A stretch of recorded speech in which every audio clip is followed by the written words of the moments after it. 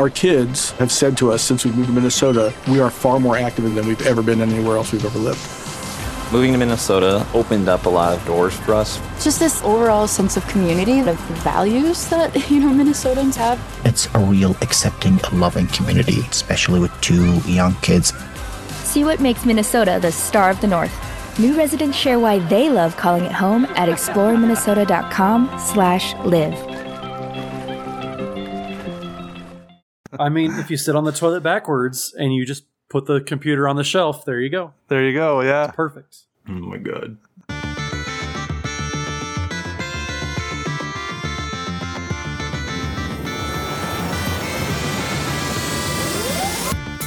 Hello and welcome to the EDHRECast, brought to you by the best deck building site on the web for the Commander format, EDHREC. My name is Joey Schultz, and I'm joined today by my lovely co-hosts. First up, the Speedster, whose article series takes you from 60 to 100. It's Matt Morgan. Joey, did you know that I'm only going to play Magic Online now? No, I didn't know that. Yeah, playing in paper was pretty terrible lately. That was the worst possible intro joke that has ever occurred in the history of not just Magic podcasts, but all podcasts ever. Next, the man whose articles remind you to look in the margins, Dana Roach. Hello, I am Reddit's new best friend after my most recent article.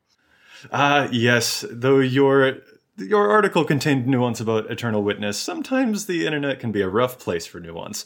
And I'm Joey Schultz, author of the Commander Showdown series. All these articles and more can be found at edhrec.com, along with some awesome featured community content, such as other Commander podcasts and gameplay videos. EDHREC itself is a fantastic deck building resource that compiles data from deck lists all over the internet to provide helpful recommendations for new Commander decks. And here on the EDHRECast, we're going to give all that data a little more context. What's our topic this week, fellas? The new Teysa, my lady. Yeah, I'm genuinely speechless. I kind of had a suspicion that maybe the new Ravnica Allegiance set wouldn't give us as much fun stuff for Commander, given, what we found from Guilds of Ravnica, where I didn't feel like we got too many fun treats for Commander. But Teysa Karlov, she has proven me wrong. She's amazing. Yeah, she is super, super spicy. And I've said a couple times, I don't play very much black in my decks. And I've never, in my entire playing career, built a purely black-white deck. That is going to change when Teysa comes out. That is right. Matt, do you want to read the new Teysa Karlov for us, just so everyone is clued in on what this new awesome legendary creature does? Yeah, for sure. So Teysa is 2 white and a black for a legendary human advisor. She's a 2/4, and she has 2 different abilities. One, if a creature dying causes a triggered ability of a permanent you control to trigger, that ability triggers an additional time. So you basically get to double down on your death triggers. Death Harmonicon. Death Harmonicon is a good way to put it, yes. I would dare say she's probably better than the last Teysa. Already? Probably.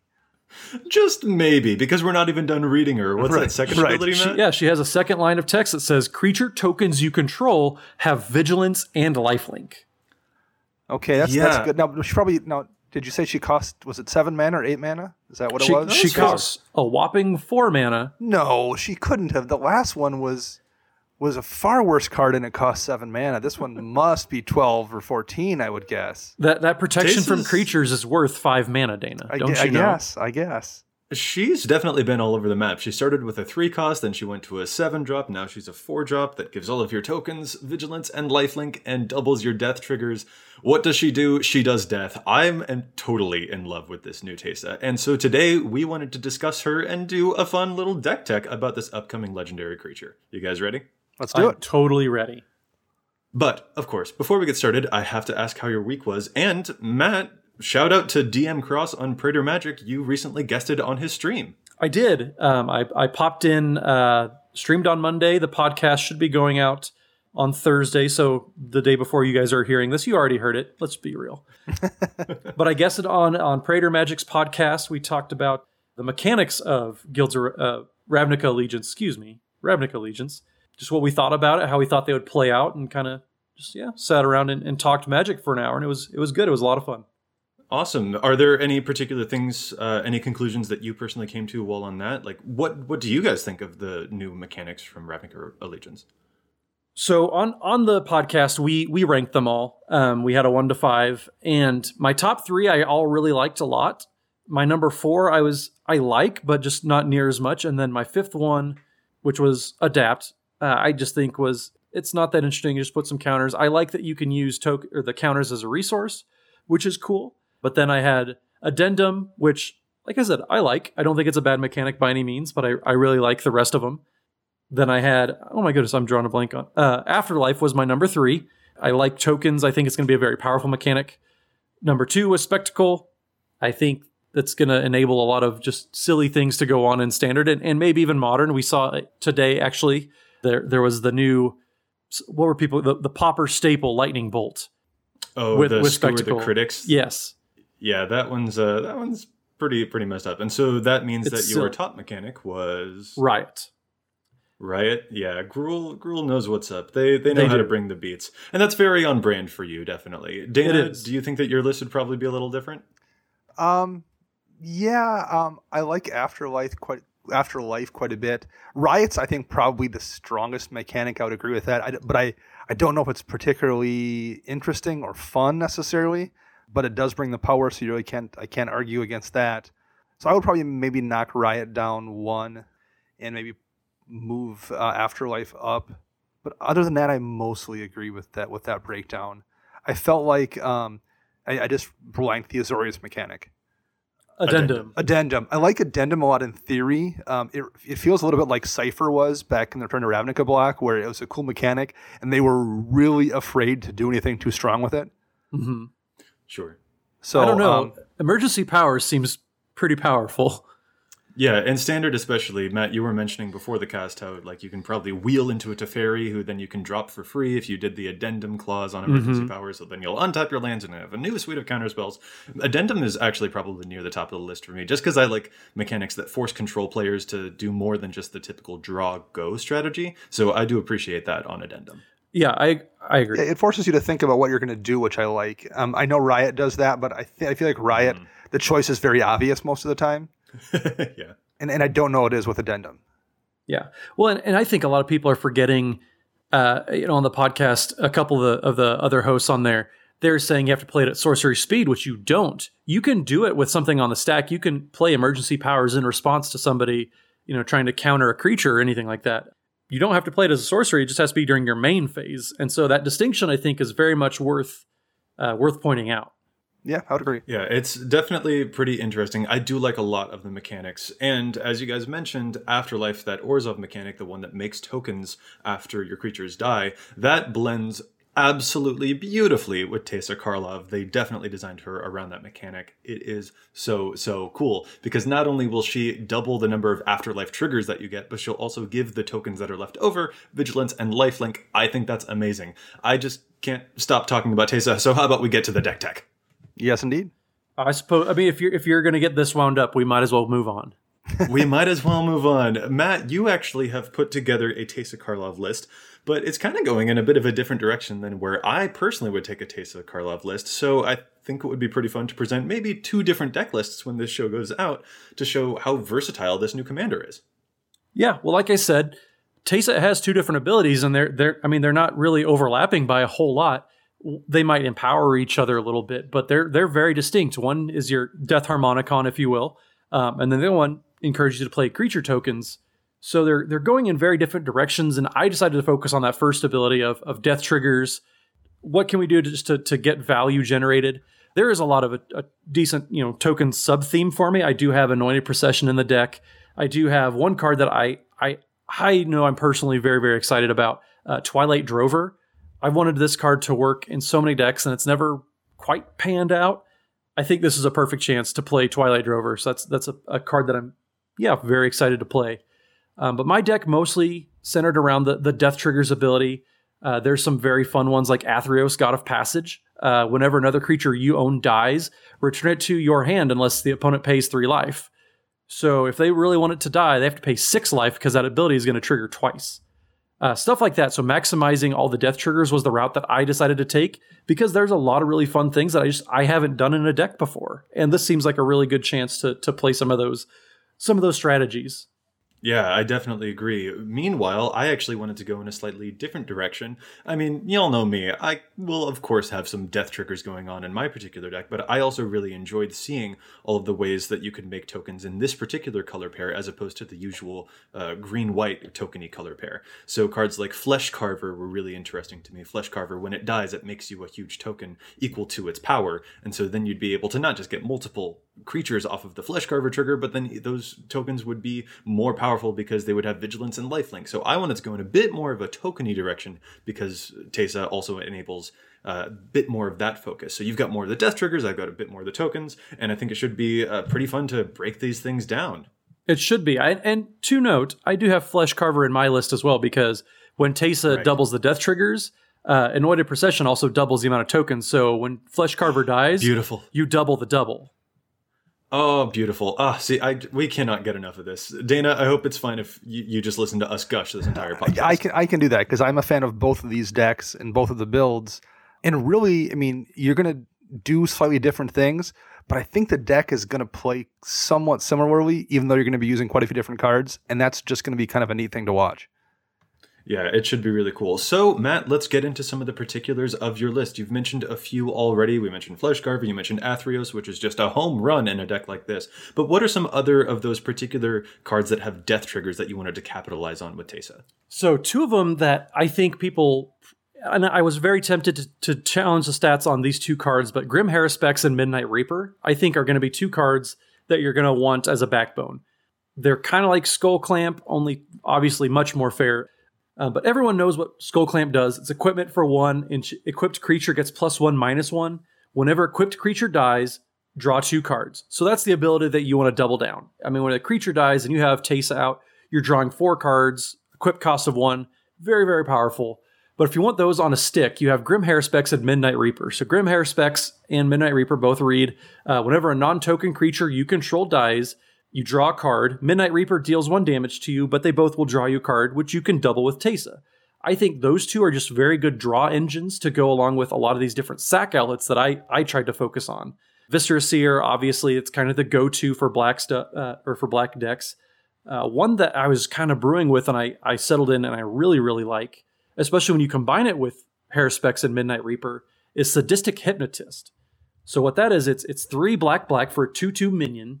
It has the ability of you sacrifice a creature, target creature discards 2 cards from their hand, play this ability only when you could play a sorcery. So you have built-in hand disruption, a free sacrifice outlet to get your own triggers going, but then you're also messing with everybody else's game plan, which I think is very, very powerful, gets your death triggers going, and you obviously, it's a 5-drop, so you're going to have a little bit of a board by the time you drop Sadistic Hypnotist as well. Those were just some of the general strategies that I tried to focus on as I got this, first draft going. Yeah, and a few important things to note, because I think that there might be a little bit of confusion online, some of the folks that I've seen talking about Teysa. You mentioned Sadistic Hypnotist, which has the activated ability, sacrifice a creature, target player discards 2 cards from their hand, only as a sorcery. Yes. That, of course, is the activated ability, so that won't trigger an additional time when you sacrifice a creature. Correct. And that's definitely an important thing to keep in mind. But yeah, it is still definitely pretty important. If you're capitalizing on a whole bunch of those creatures dying, then having ways to force them to die, which also then subsequently disrupt your opponents, is super, super important. Yeah. I'm looking through the list that you came up with, and there are a whole ton of fun cards that I hadn't considered that have really, really fun death triggers to take advantage of. So obviously, a good example is Solemn Simulacrum. It finds you a land when it enters, but it also draws you a card when it dies. Well, enter Teysa, now it'll draw you 2 cards. Along a similar vein, Filigree Familiar will draw you a card when it dies, and now that means that you would actually get to draw 2 cards for this little creature, so that's really, really cool to see. But you went even further and found some cards I've never even heard of. My favorite is probably Reliquary Monk. This is 2 and a white for a 2/2 white creature. It's a cleric, and it says when it dies, you destroy target artifact or enchantment. What an awesome ability to be able to trigger 2 times. Yeah, it's kind of a reverse Reclamation Sage. When Sage comes into play, it triggers. When Reliquary Monk dies, it triggers, and you get to double those, obviously, when you have Teysa out. And with a lot of the free death trigger enablers, like Sadistic Hypnotist, like Viscera Seer, like Phyrexian Altar even, because that's a fun new reprint we got for this deck. There's all sorts of just really cool stuff that, this deck actually probably is the best example of how powerful Scryfall is as a deck building resource. I used EDHREC to kind of get a base layer. I just used Teysa Orzhov Scion as kind of a rough, 30 cards that I can get. And then I went to Scryfall and did some more digging. And that's where a lot of the juice came from with stuff like Belfry Spirit. That card is another one that I think is just crazy fun. But yeah, Reliquary Monk is another source of just how good Scryfall is at just finding some of these random cards that are played in 500 decks. Right. Belfry Spirit is a really obscure one from the original Guild Pact set where Orzhov first made its debut that makes even more tokens and haunts creatures and makes more tokens, and that's definitely really cool. There's a ton of fun stuff happening here. Mm-hmm. Dana, are there any particular death triggers that are catching your eye in Matt's list? Reliquary Monk was the first one that jumped out at me, which we already mentioned. The second one was Grim Haruspex as well. I ran it in my Teysa deck, and we mentioned this one, of course, as well. But as good as it was in my Teysa deck, that card is going to be disgusting in this deck. It's going to be almost tutorable. You're going to play that and just draw all the cards. It's going to be amazing. So you found a lot of the ones that I would have thought of, and even things like Solemn Simulacrum, which again we mentioned, but Solemn's an easy one to say don't run in your deck. It was kind of a staple for a lot of years, and I think the game has kind of moved past it, except for it's not here because the double trigger. The double trigger makes Solemn once again a really, really viable card.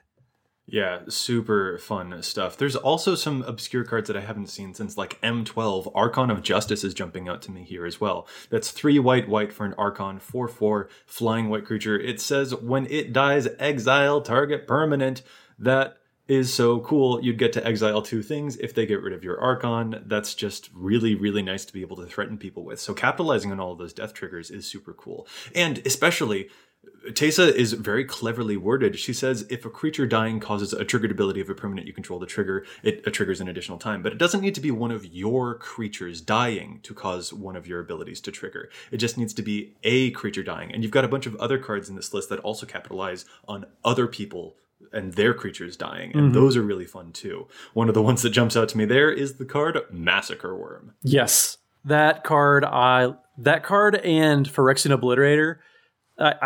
When I first was playing mega casually, I saw Massacre Worm and I saw Obliterator, and those 2 cards I just jammed into Dark Ritual decks because those things are so fun. But yeah, Massacre Worm, when you combine that with Teysa, is going to win people games.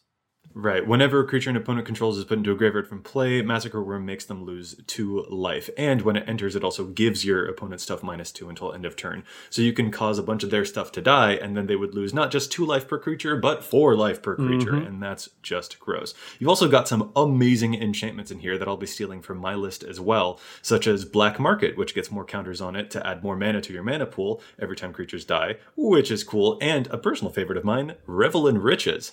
Dude, that's just gross. Whenever a creature an opponent controls dies, you get a colorless treasure token that sacrifices for mana. And if you have 10 treasures at the beginning of your turn, you win the game. That is going to be so easy to stack up Revel in Riches with Teysa on the field. Assuming, of course, that your opponents ever let you do such a disgusting thing. I don't think they're going to. I've been very excited about this deck. But yeah, Revel in Riches and Pitiless Plunderer, you just stack up treasures really quick. And again, Anointed Procession. Anointed Procession doubles treasure tokens when they come into play. Well, it doesn't have to be a creature token. It's just any token. So Revel in Riches, it gets out of hand pretty quick. And one thing that you guys will notice in my decks, I'm not playing some of the mass removal stuff like Dictate of Erebos or Grave Pact. I got away from that because I didn't want it to get unfun for people. I wanted this to be a very powerful deck, a very synergistic deck, but I didn't want to get too carried away with just grinding everybody down and being oppressive. So I kept those out, but I did some silly things like Revel in Riches, like Divine Visitation. That's another, it is a token card, Joey. So I did give you a little bit of credence because this deck does make a lot of tokens on accident, just maybe not focuses it on as much as your list does. So yeah, right. I kind of stuck that way. Didn't get too down and dirty like I know I probably do sometimes. I am a mean man, allegedly. But I focus this one on, it's powerful, but it's also a lot of fun, I think. Yeah, I think this looks just absolutely fun to be able to play against. You're going to be making tokens incidentally, but you're also going to be capitalizing on so many fun, cool death effects that I just don't know if people are going to be able to keep up with that. So when we release the show, we'll obviously have a link to Matt's list, but we'll also take a moment to look over some of the stuff in the list that I would like to put forward, which goes a bit more along the more of the token-y theme. I'll certainly be keeping some of those death trigger-y things as well, but I'm a little more interested in the fact that all of our tokens get lifelink and vigilance, because I think that makes them really, really potent fighters. One of the particular cards that's jumping out to me as soon as I saw that was Crested Sunmare. Do you guys remember that one? I do. Does it make a horse token? Is that what that one does? Yeah, it's a bit like Angelic Accord, which Angelic Accord is an enchantment that says whenever you've gained 4 or more life at the end step, you'll get a 4/4 angel token. Well, that angel token will therefore have lifelink, which means that if it ever enters combat, I'll get another angel token, which I think is awesome. Along that same line, Crested Sunmare is a creature version that does sort of a similar thing. Crested Sunmare, 3 white for a mythic 5/5 horse. It says that other horses you control have indestructible, and at the beginning of each end step, if you gained life this turn, you create a 5/5 white horse creature token. That sounds like so much fun, because all of your horsies will therefore have lifelink and vigilance, which makes them easier to go into combat and keep yourself protected. Plus, with that indestructible, there's no risk in getting in combat, and then they'll gain you more horses because they gained you more life. You've also got cards like Regna and Krav. Regna will do a similar thing. Every time that you gain life, you get more tokens, and more tokens will get you more life. That's the type of thing that I'm a bit more interested in here, is basically going infinite with tokens without actually going infinite. It just sounds like so much fun. Yeah, and you have stuff like Fumigate too that can get you, those 5-mana rests that we talk about. But that's going to get you a fair amount of life. I mean, there's some fun stuff in there. There's actually, this was something, I'm glad that you brought up the board wipes. The removal suite that I'm putting together, I kind of want to go through it a little bit, because there are, Black-White is especially very, very good at being able to get rid of stuff. So I kind of wanted your guys' advice. There are a lot of mass removal spells that could easily run on a deck like this. Fumigate totally stands out because it destroys all creatures and gains you a life for each one of those. But you've also got really great staples such as Toxic Deluge. Then there's also Phyrexian Rebirth, which would make me a creature token for each creature that died. There's also Martial Coup, which could make a bunch of tokens and destroy everything else. But then we've also got really awesome flexible removal like Merciless Eviction and Austere Command. I don't think that the deck necessarily warrants having all of those mass removal spells. So I kind of wanted to get your take on which of those removal spells that you think should make the final cut for a Teysa deck. I think Deluge, with as much life gain as it sounds like you're going to be having between... I mean, obviously, your big Horse Lord with Teysa, all your tokens. I think Deluge is going to be really good because it's going to be basically 3 mana and some incidental life loss that you're not going to care about really to wipe the board. I think Deluge is just going to be too good of a card with, like I said, an incidental life loss to not be running that. Yeah, I would agree with that. That's the one. It's really 3 mana makes it really tough to pass up, and you can flex it around if you happen to have a big Krav out or something and no one else has a big creature. You can just do it for 4 or 5 and keep your beater up and take stuff out. Being able to flex it around the size of creatures is really useful too. So there's a lot of reasons to run Deluge, I think. What about the others then? Like, if you had to pick maybe just 3 of those spells between Merciless Eviction, Fumigate, Austere Command, Martial Coup, Phyrexian Rebirth, and Toxic Deluge, which would be the 3 that make your cut for a Teysa deck? All of them. I think Eviction doesn't, I would say. I like Merciless Eviction a lot, but I think in a deck that's so concerned with death triggers, I think running something that you may have to use that's going to exile stuff. I love Exile, but I just think you're going to run into situations where you would get so much more value if it was just a board wipe versus exiling the creatures. Mm-hmm. And since you already have access to Austere Command, which is also going to let you flex around card types, I think... I would run one of the 2, and it would be Austere Command over Merciless Eviction in this case.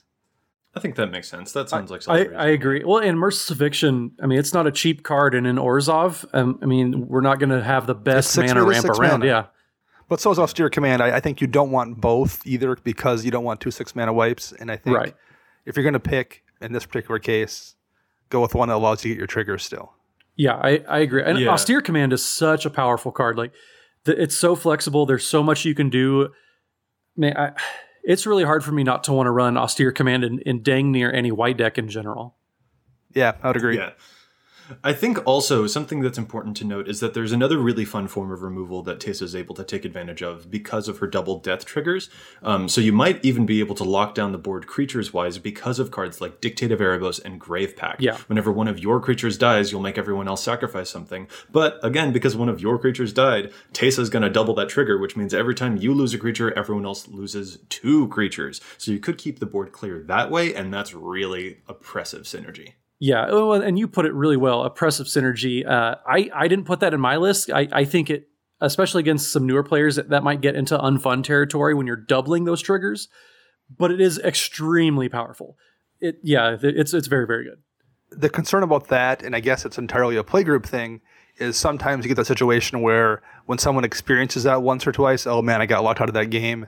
You know, the last 2 times from this deck with a Grave Pact because it got down and he was making tokens and I just couldn't play any creatures. That can sometimes set up a player removal situation where like, oh, it's that Teysa deck. I'm just going to go hard at this person to remove them. Otherwise, I'm going to get locked out of the game. Yeah. And can this deck handle that? I don't know if it can, but that might not be an issue either. It depends on the play group. So that's just one thing I think you want to watch. Are the people in your group going to just gun for you because they don't want to get soft locked? Yeah, no, that definitely makes sense. Those cards are super, super mean. The one other board wipe I would I would at least consider.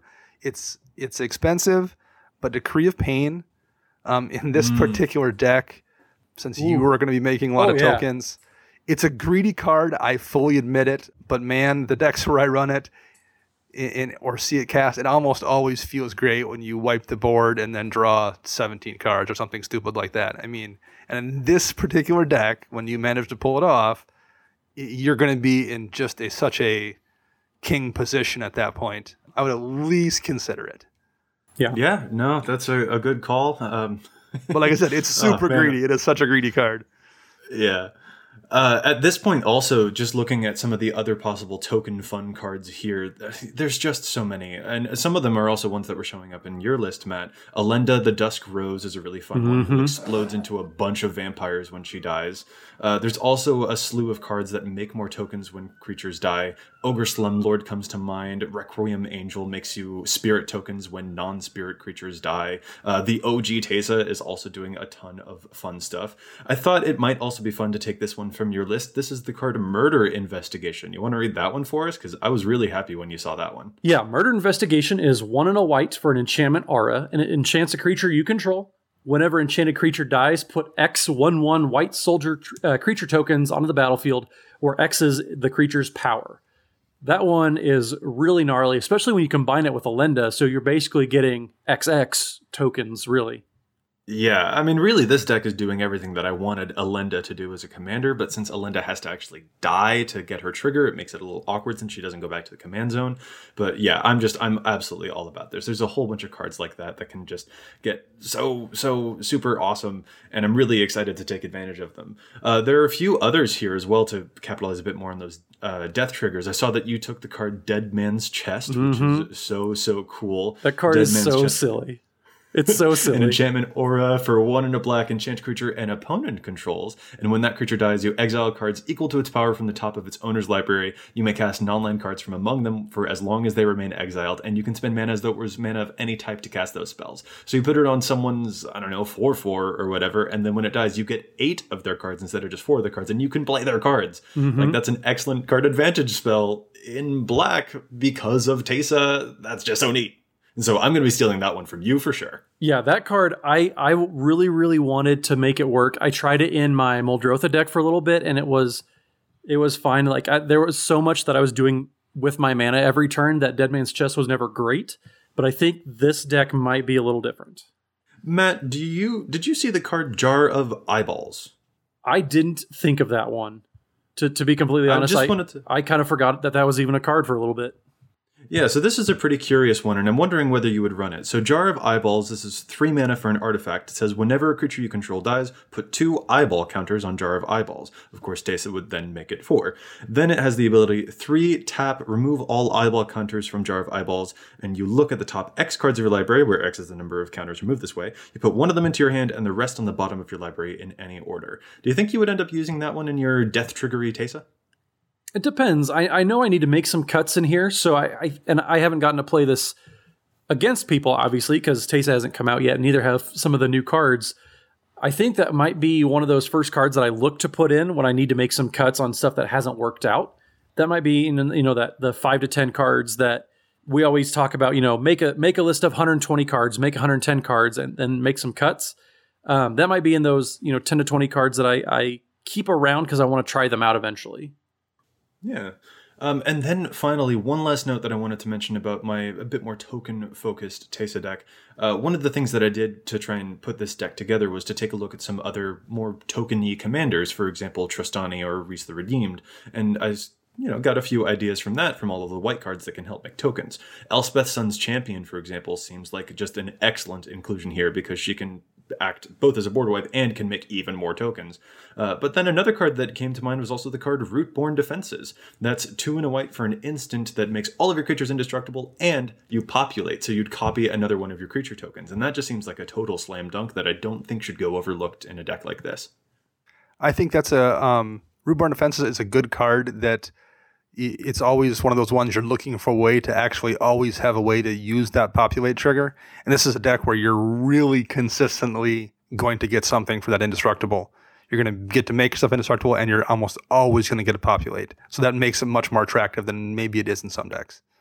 Now, Dana, I have to ask, since Matt has gone for a bit more of the death triggery Teysa, and I've gone for a bit more of the, making tokens Teysa, which side of this debate, which type of Teysa do you think you would be more attracted to build? I would probably lean into the token one just because that was what my previous Teysa deck was, so that's kind of what's familiar to me. But I like both the lists. I like both the ideas, which I think is a really positive thing to say about a commander when you can make 2 kind of different decks and still have them be really interesting. You hear that, Matt? He picked me. He picked me and my army of ghoul-color Gisas and spawning pits and quest for the Grave Lords. He picked me. Yeah, but if we were making a bet, we know who would win that one. And we know who we would pick, so it's okay. Well, so actually, that's another interesting question. EDHREC measures a whole bunch of data. Which of those 2 styles do you guys think would end up being more popular for Teysa? Do you think people will take her more in a token route or more in capitalizing on the Death Harmonicon ability? That's a really good question. I think the token version requires a little more, I don't want to say outside the box thinking, but it's not necessarily telegraphed so clearly on the card because it doesn't itself make tokens. So the death trigger thing, I think, is much easier for someone to look at and see and decide to go that route. So I would guess just by ease of use, people will more focus on the death triggers. It's also more unique. There's plenty of token commanders out there. This is the only one that doubles death triggers. Yeah, that's a good point too. Uniqueness is definitely an important thing when we're measuring all that data. People really like to see that too. There's a few other, pretty standard stuff to go over for the rest of a deck, the veggies and stuff. So, Matt, do you want to describe some of the ramp spells that you're using in the deck too? Yeah, sure can. So I talked about my Niv Mizzet deck a couple weeks ago that I needed colored mana ramping. I had Worn Power Stone and some cards like that, so I kept that in mind a little bit when I was building my Teysa deck. So I have some cards like Charcoal Diamond, 2 mana, comes into play tapped, adds black to your mana pool. Something simple like that is kind of where I took a lot of the focus. Obviously, I had your Soul Ring, had your Signet, but then I also wanted to make sure my death triggers were enabling some ramp, so I had Ashnod's Altar and Phyrexian Altar as well. Those are 2 cards that I think you're going to want in pretty much any Teysa deck, regardless of doing tokens or your death trigger route. So those were some of the big ones that I put in there. That's kind of a situation where I was hoping that maybe my card draw is going to overcome the lack of ramp in Orzhov colors. So yeah, I probably admittedly need a little bit more. I do like Orzhov Locket. The Locket cycle, I should say, all have impressed me with how they've played so far. So I think that is definitely an include as well. But one new card that I hope is going to fill the ramp slot is Smothering Tithe. Oh, yeah. Yeah, that card is so fun. It's 3 and a white for an enchantment. Whenever an opponent draws a card, that player may pay 2. If the player doesn't, you create a colorless artifact treasure token with tap to sacrifice it to add 1 mana of any color. So, again, Anointed Procession doubles your counters, so if they don't pay the 2, you're going to get 2 mana to use, basically Lotus Petals. But I'm very excited about that card and how that pays off in the deck. Yeah, that's going to be a really good card in this deck. Yeah, and I think a lot of folks will say, like, oh, a mono white card that gives ramp, and they'll attribute the fact that that card is good just to that factor exclusively. But don't miss the important thing with that enchantment. That card scales with multiplayer, and that's what's important. Mm-hmm. Like, a Thran Dynamo will also give you, approximately 3 mana when you're playing white. But that's not the thing there. This is a white card that scales to a multiplayer environment, and that's what's really important. It's a difference between, like, an Oblivion Ring and a Grasp of Fate. Scaling to the other players is super, super important. I would say, and it scales really well with Revel in Riches because it's making treasure tokens, and I need treasure tokens to win the game. Oh, yeah, that's a really gross sub-theme. Yeah, so if really I play... disgusting. The fun part is if I have Smothering Tithe and Revel in Riches out, I could untap and win the game right there on turn 5 or 6. Yeah, that is... how do you say? Gross. That's awesome. Well, Matt, can I in the margins you here for 1 second? Go. Charcoal Diamond. Uh-huh. At 2 mana, comes into play tapped, and you can tap it to add a black to your mana pool. Mm-hmm. Conversely, Cold Steel Heart costs 2 mana, enters battlefield tapped, and when it enters battlefield, you choose a color, and you can tap it to add 1 mana that of is the chosen color to your mana pool. So, worst case scenario, it can be set to black, just like Charcoal Diamond with absolutely no change, but it gives you the option to flex it to white if you need to. Yeah. I think that one would probably be really good. And we talked about this actually after the cast last week, that should probably go in my Niv Mizzet deck. My list, though, when you look at it, it's mostly black. There's a lot of black pips, and there isn't a lot. I think my only double white is at the 5-drop slot. And if I can't get double white by turn 5 or 6, then I need to work on my mana base in general a little bit more. So that's why I went with Charcoal Diamond. I probably should have both of them in there, to be honest, and probably Cold Steel Heart. Like I said, I think the ramp is probably the weakest aspect of my list specifically. Well, it's also an easy one to skip out on when you get a new commander and you're all excited to make the deck. I know. It's not that much fun to put ramp cards in. You're like, I'm just expecting to have Smothering Tithe on turn 2. Just turn 1 Soul Ring, turn 2 Smothering Tithe, or turn 3, I guess it would have to be turn 3. Dang it. Turn 3 Smothering Tithe. Every game, yeah. Oh, no, if you can manage that, that's great. Yeah. Yeah, it's pretty cool. For the ramp package that I wanted to go with, in my experience with playing any Orzhov deck, if you stumble, you can stumble pretty hard. And if the things like the Grim Horror Specs or the Midnight Reaper don't manage to stick and don't manage to get a bunch of their death triggers going on, that it can be tough to claw your way back into the game. So I really am a fan of the cards that you mentioned, like Orzhov Locket, which can help refuel you in case you ever stumble. So Orzhov Locket can sacrifice itself to draw you 2 cards. The same is true of Hedron Archive. I also really like Commander Sphere and Mind Stone. So ramp spells that also can help double in that particular aspect, I was really a fan of for my particular list. Yep, I agree. There's also a pretty fun sort of a revival reanimator sub-theme running through your deck that I really appreciate. You've got cards like, I believe, Whisper, Blood Litter just shows up in your deck, or Dread Return, things that help encourage death and bring back dead creatures, since you're going to be sacrificing and recycling them so much. And as a necromancer myself, I'm so happy to see that in your deck. We got to hear it. Well, yeah, and a lot of the death triggers revolve around getting tokens out there. I have stuff like Pawn of Ulamog out, for example, Sifter of Skulls. So when stuff dies, I'm going to get little Eldrazi tokens. And that feeds in really well with Whisper, because it doesn't have to be tokens, non-tokens, whatever. Whisper just wants to sacrifice 2 creatures to get a creature back. So Whisper is, I'm a big fan of Whisper. Dean Goody, go figure, got me, some black cards to throw on the list as well. Folks, if you're not following Dean, at Grubfellow, he tweets every day with just such good ideas. And there's my challenge to stats is a Dean Goody special actually in this deck. And it's one that I'm in goldfishing. It's so good. But Whisper is one in that line of bringing stuff back. It's just super powerful. You get whatever you need back. If you want to get Elenda the Dusk Rose back, sacrifice 2 tokens to do it. You want to get one of my favorites, Demon of Dark Schemes back, sacrifice 2 tokens, and you get a little mini board wipe and start generating energy to reanimate even more, because Demon of Dark Schemes, you can pay 2 and 4 energy and you put a creature onto the battlefield tapped. So stuff like that, just everything kind of feeds into it. I like the Reanimator sub package in here. It's really neat. There's just so much going on, but it's all synergistic and all feeds into each other. I think one creature that you both don't have in your lists, and I think would really do a lot of good in these decks, is Smothering Abomination.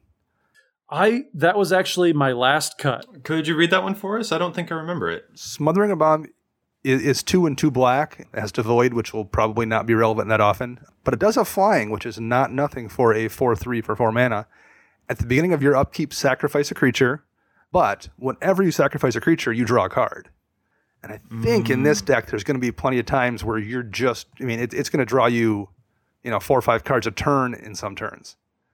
Yeah, that's certainly a good one. And sacrificing is a theme that's certainly, that's especially what a lot of I expect Teysa's theme page will look like, is yes, probably that subcategory aristocrats, since you're sacrificing so many of your creatures to get amazing benefits. Because actually, one of probably the most iconic cards that we haven't yet mentioned that will show up in basically all of these lists are Blood Artist effects. Falconwrath Noble, Zulaport Cutthroat, those things that drain life from people every time your creatures die. The more tokens that you have, the more life drain triggers you can get. And so a card like that also encourages you to sacrifice your cards, so you're drawing cards and draining people's life every time that you... oh goodness. It's just going to be so ridiculous. So that is especially a thing that we'll definitely see from all of these Teysa lists. And I'll try and go a bit bigger with my tokens, a bit wider with my tokens, because I'm just happy to be able to get life-linking Vigilancy tokens as well. But it's going to be neat to capitalize on those death triggers. There's no way I'm going to be able to avoid it. Teysa's too good at both of the things that she does. And hey, if you guys want to live on the edge, run Dark Prophecy. Is that another one that draws you cards when your creatures die? Whenever a creature dies, take a damage and draw a card. I killed myself with that card several times in my Teysa deck before I pulled it out, but it was always hilarious. Yeah, combined with that and Midnight Reaper, and you could easily deck yourself in a deck like this, or just run out of life first, I suppose. Yeah, well, it makes a good story. I have this foil Midnight Reaper staring at me, which is another reason I wanted to put that in the deck, and that was one thing I was legitimately afraid of is, am I going to be able to gain enough life so that I don't die to Midnight Reaper? And so we'll see what happens. But yeah, I agree. The Blood Artist effects, Zulaport Cutthroat, those things, those are going to be in 90+% of Teysa decks. And really, that gives a third way to build the deck if you want to just go Aristocrats, which is not really what you're doing, Matt. You are just more focusing on the triggers, but that's another legit way you could build a deck that's probably quite a bit different than either the two you two are building. Mm-hmm. Oh yeah, Teysa could easily be just a combo master. Yeah.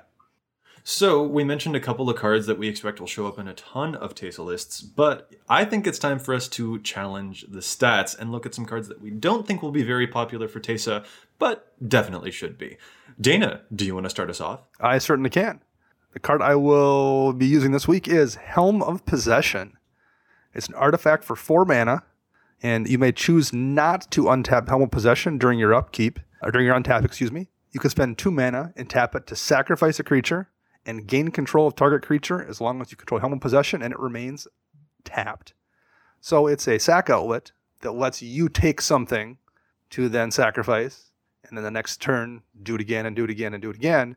It gives you sack fodder, removes stuff from other people, and I was never sad to see it when I played the original Teysa, and it's only in 1,500 decks, which always shocks me.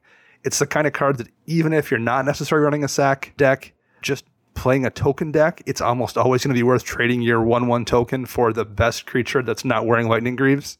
And in this deck, where you can then kill that creature if need be, very frequently with an Azion's Ultra or whatever, it's that much better, and it's going to get you death triggers if you need to. Yeah, I think it's just a really, really good card, and it's not in enough decks in general, and I bet it won't be in enough Teysa decks.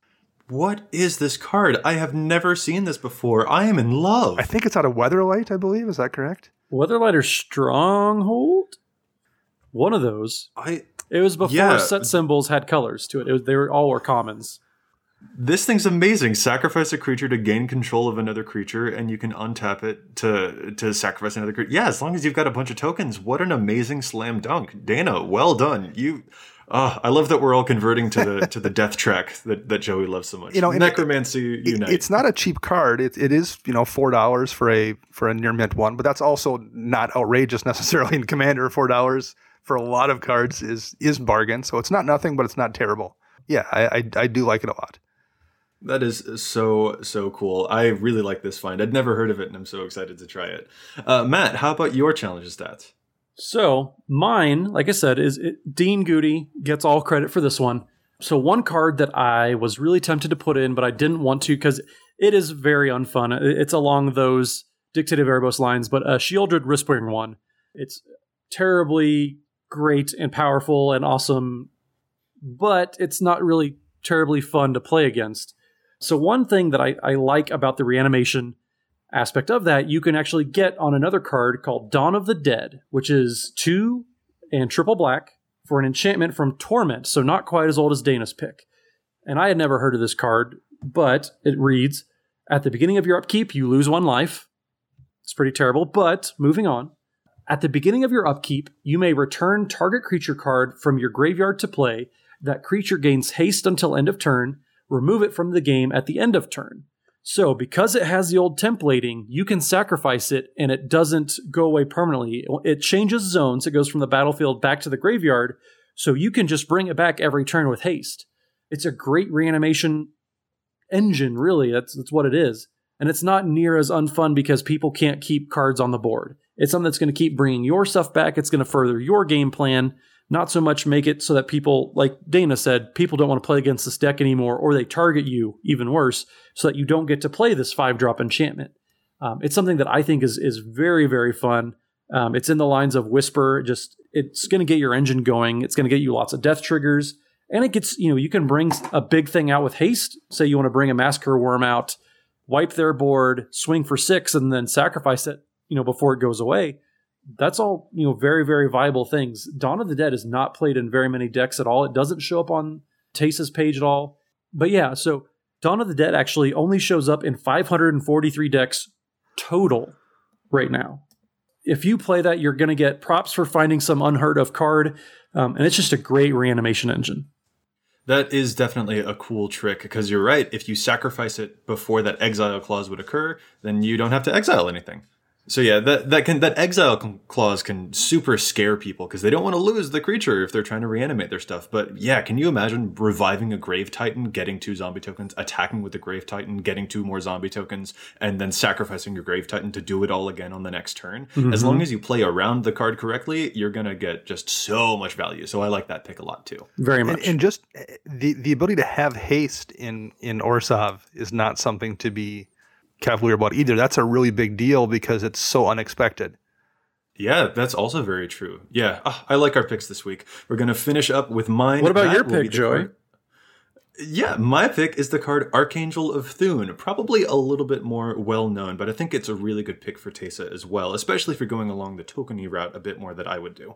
Archangel of Thune, 3 white for a 3/4 angel with flying and lifelink, and it says whenever you gain life, you put a +1 counter on each creature you control. Since Teysa gives all of your tokens lifelink, whenever you've got your Archangel of Thune out, your entire board has the potential to anthem itself up a whole bunch because of all of the life that you'll be gaining. And I think that's some really cool secret tech that people are not going to see coming, but once it's on the battlefield, they're going to be super, super afraid of. More than likely, yeah. Yeah, there are just a ton of cool, tiny tricks that you can play around, whether you're, Helm of Possessioning someone's stuff by sacrificing the stuff that you were already going to sacrifice, or you're reviving stuff to sacrifice that too, or you're powering up all of your tokens because of the awesome life-linking vigilance that they get. Teysa just has so many cool directions. I'm really, really excited to get this deck and to start, actually playing it. I think this is an excellent commander. And listeners, I kind of want to know, which direction would you take Teysa? More in a combo strategy, more along Matt's, capitalizing on those death triggers, aristocrats-ish, or more on the token sense? Like, what is the most interesting build path for Teysa for you? We can put it to a poll. We can put that out on the Twitters. I think that sounds like a lot of fun. We'll make sure that when we post the show, we'll put a poll out there because I'm definitely interested to see what happens with this awesome lady. And we'll make sure that we put out both of the lists that Matt and that I come up with. And Dana, you'll have to decide which of those lists you think is more superior than the other. I can be the Grand Arbiter. No, that's a different card. That's an Azorius. Okay, all right. That makes Thopters, though, so there you go. Alrighty, is there anything else that we want to mention before we wrap up this week's show?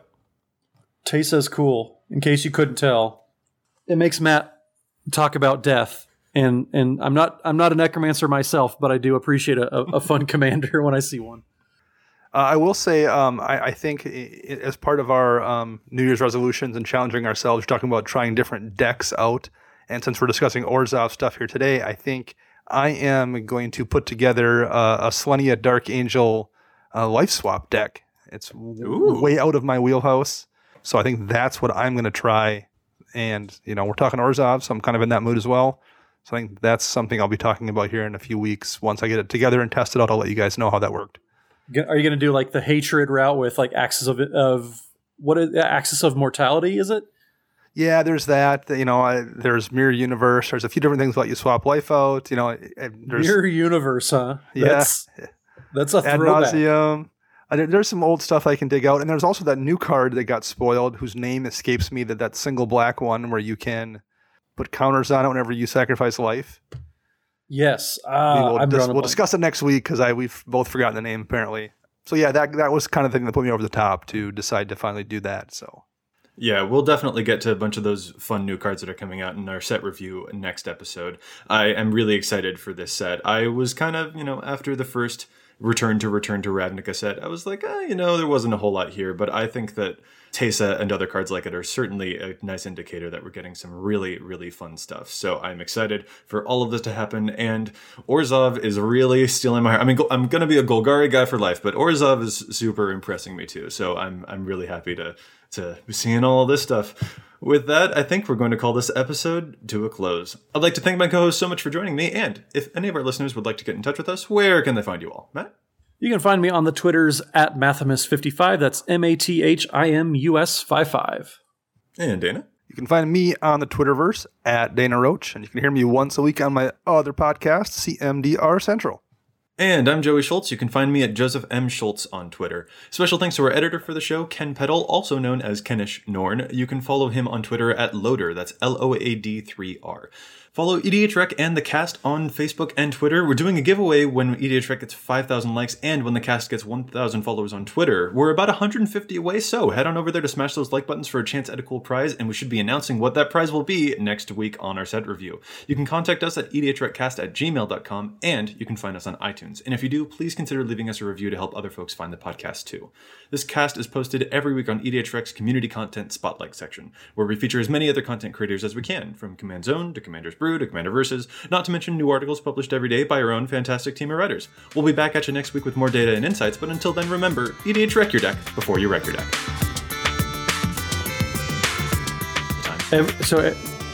You follow the Thoughts of Dog on Twitter, right, Joey? Hell yes, I follow Thoughts of Dog on Every Twitter. time that it's talking about the tippy tapping, I just think of Monty. Because he's the best dog. He needs to learn when not to walk on when doing a podcast, but he's the best dog. Our kids have said to us since we moved to Minnesota, we are far more active than we've ever been anywhere else we've ever lived. Moving to Minnesota opened up a lot of doors for us. Just this overall sense of community, of the values that, Minnesotans have. It's a real accepting, loving community, especially with 2 young kids. See what makes Minnesota the star of the North. New residents share why they love calling it home at exploreminnesota.com/live. Our kids have said to us since we moved to Minnesota, we are far more active than we've ever been anywhere else we've ever lived. Moving to Minnesota opened up a lot of doors for us. Just this overall sense of community, of the values that, Minnesotans have. It's a real accepting, loving community, especially with 2 young kids. See what makes Minnesota the star of the North. New residents share why they love calling it home at exploreminnesota.com/live.